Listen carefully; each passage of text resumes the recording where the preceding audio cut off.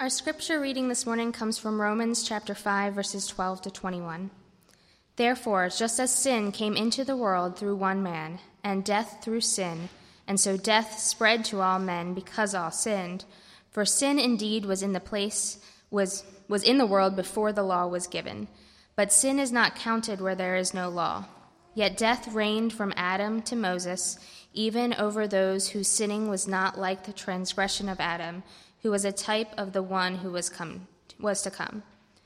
But the free gift is not like the trespass. For if many died through one man's trespass, much more have the grace of God and the free gift by the grace of that one man, Jesus Christ, abounded for many. And the free gift is not like the result of that one man's sin. For the judgment following one trespass brought condemnation, but the free gift following many trespasses brought justification. For if, because of one man's trespass, death reigned through that one man, much more will those who receive the abundance of grace and the free gift of righteousness reign in life through the one man, Jesus Christ. Therefore, as one trespass led to the condemnation for all men, so one act of righteousness leads to the justification and life for all men. For as by the one man's disobedience the many were made sinners, so by the one man's obedience the many will be made righteous.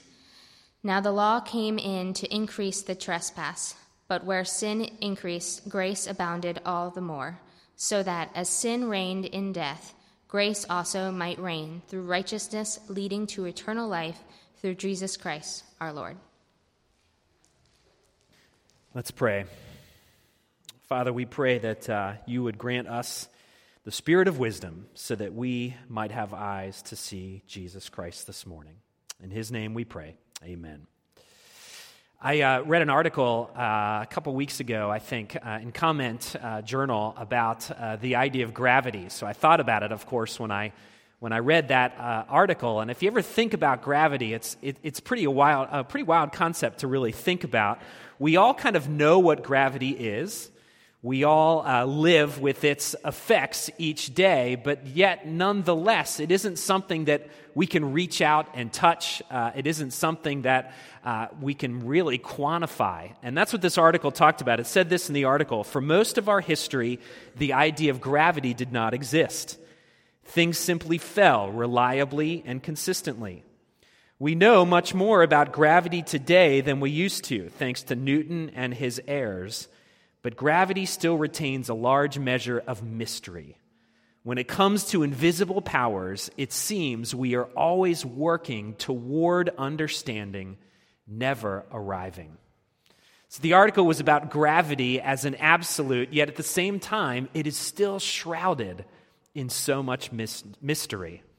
And if you've been with us, you'll know that we've been looking in this sermon series at the book of Romans, and we've called the series Mysterious Absolutes. And what we mean is that the book of Romans is full of all of these absolute statements. These are things that we must believe about God and about the story of redemption in order for all of us to be restored to a right relationship with Jesus Christ. They are non-negotiable things that we have to believe. Yet to think that we understand all those things fully is really just arrogant presumption, because there's still so much mystery to all of them, a large measure of mystery. In some ways, we are always working towards understanding.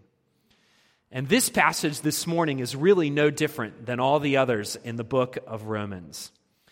And though the word is never used in this passage, I think the key is all about this idea of inheritance. Think for a moment about the things that you personally have maybe inherited throughout your life. Don't think so much about financial inheritances that you may have received when some great aunt passed away, or maybe some family heirloom that was passed from one generation on to another. Think instead about the traits that you have inherited, both good and bad, from your family and from your upbringing. We all may think about inheritance as something that happens in the future, but there also is a now character to our inheritance. What are the traits that you've inherited? What are the default settings that have been passed down to you through your parents or through the particular cultural moment in which you live in? There's a great song that's out. I don't know if it's made it to the radio yet, but there's a great song that's come out recently that's called In the Blood. And this is the very thing that the singer-songwriter wrestles with in the song. He asks whether he is doomed to repeat the same flaws and failures of his parents. Can he, in some ways, escape the flaws and the traits that he had inherited? We all live with these sorts of things. They are the reality that you and I traffic in each day. And what Paul wants us to do in this passage is he wants us to see that this idea of inheritance, these traits that we get passed down, this idea is even deeper than we think or even realize. What he argues for is that we live within an inheritance of either one of two men. And that all of humankind is either living within the inheritance of Adam or living within the inheritance of Jesus Christ. And there is both a now component to that and a future component to that. So let's compare the two along with Paul. The first thing he talks about is the inheritance of sin. And one of the first things that he establishes is that because of the inheritance of Adam, we all have received the pollution of sin. Verse 12 says this, "Therefore, just as sin came into the world through one man and death through sin, and so death spread to all men because all have sinned." I don't know if you've noticed driving around Baltimore, especially in this area of North Baltimore, but over the past couple years, Baltimore City has begun replacing all of their open reservoirs with protected underground tanks. I don't know if you've seen this. The Guilford Reservoir, just off Cold Spring Lane, just about a mile from here, has been under construction for the past year. Druid Hill Park, which is one of our best parks here in the city, is about to go on a major construction effort. And what they're doing is they're draining all of these reservoirs. They're installing huge tanks in the water underground, and then they're going to build parks or something like that on top of it. Well, the point behind doing all this is in one sense an idea of protection. What they want to be aware of is the fact that one simple contaminant could get into either one of those reservoirs, pollute that reservoir, and then have far-reaching consequences to all the residents of Baltimore City. I thought about that this week when I thought about Paul's argument here, because what he is saying is that this is the very thing that happened from our first father, Adam. The contaminant of sin entered all of humanity. When we talk about sin in our communicants class that we do with our youngest kids, often what we do is we take a clear glass of water. And we take one little drop of food coloring. Maybe you've seen this illustration before. And we put one little drop in that food coloring, and then we watch the color spread its way throughout the water, in some ways contaminating the water, never to be separated again. What Paul is saying is that because Adam disobeyed in the Garden of Eden, the pollutant of sin has spread to all of humankind. You and I were not born innocent. Instead, we are born bent towards sin. I mean, think about it. Did anybody ever have to sit down and teach you how to lie? No, we knew how to do that. Did anybody have to sit down and teach you how to be arrogant or how to be prideful? No, we just knew how to do those things. They were as natural to us as breathing. And why is that? It's because we were born with the stain or the pollutant of sin. We were bent inside. We were born wanting to live independent of God. And all of this we inherited from Adam, our first father. And it's the pollution that we live within now. Now, in many ways, our kind of Western culture or our cultural moment really bristles at this idea. We ask ourselves, how could we be responsible for a sin that we didn't personally commit? We tend to ignore the fact that we perpetuate that sin every single day, but we get upset about it. We argue. We say, I am my own man. How could I possibly be responsible, or why should I have to bear the consequences of someone else's sin? We think this way because in Western culture, we tend to be one of the most individualistic and autonomous cultures known to human history. But most all other cultures, and certainly in Paul's culture when he wrote this, they had much more of a communal understanding to the nature of things.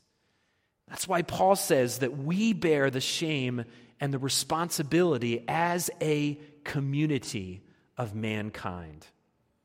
Adam, he was our head, he was our representative, and we are a part of his community, and because of that, we bear the pollution. The other piece of this inheritance that all mankind receives from Adam are really the consequences of that sin. They're the consequences of death and condemnation. Verse 17, because of one man's trespasses, death reigned. Adam was told by God that as a result of his rebellion, of acting up against God, that his physical body, his physical life would at one point expire. It would pass away. And since then, physical death has been an absolute reality of all of human existence. But there was another death that took place that day.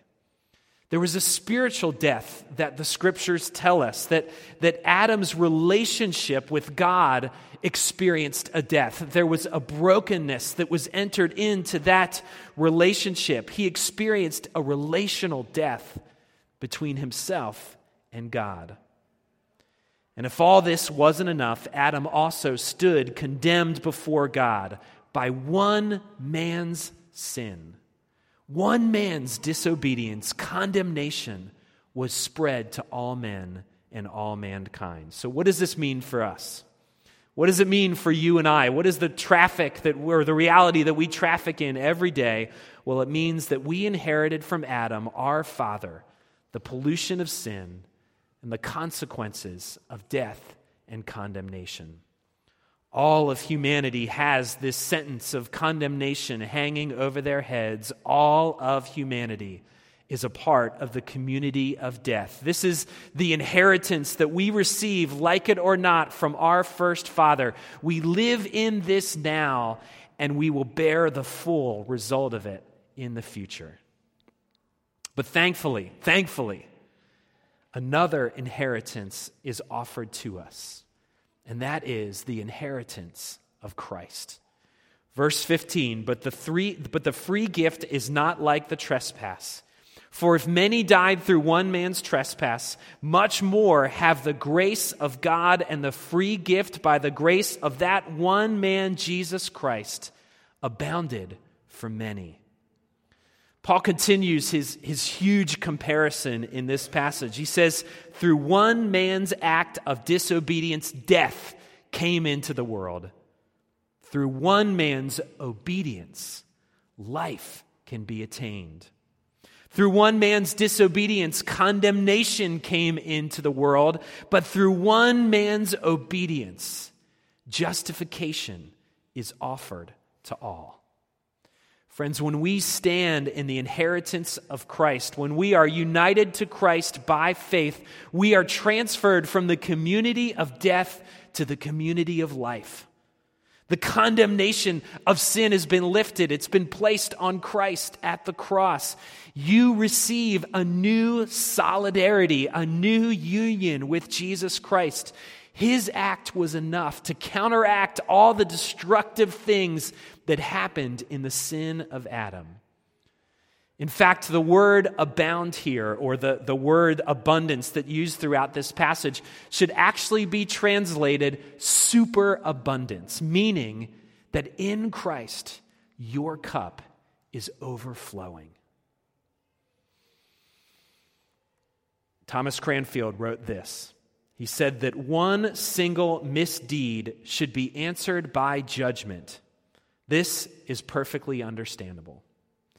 But that the accumulated sins and guilt of all ages should be answered by God's free gift.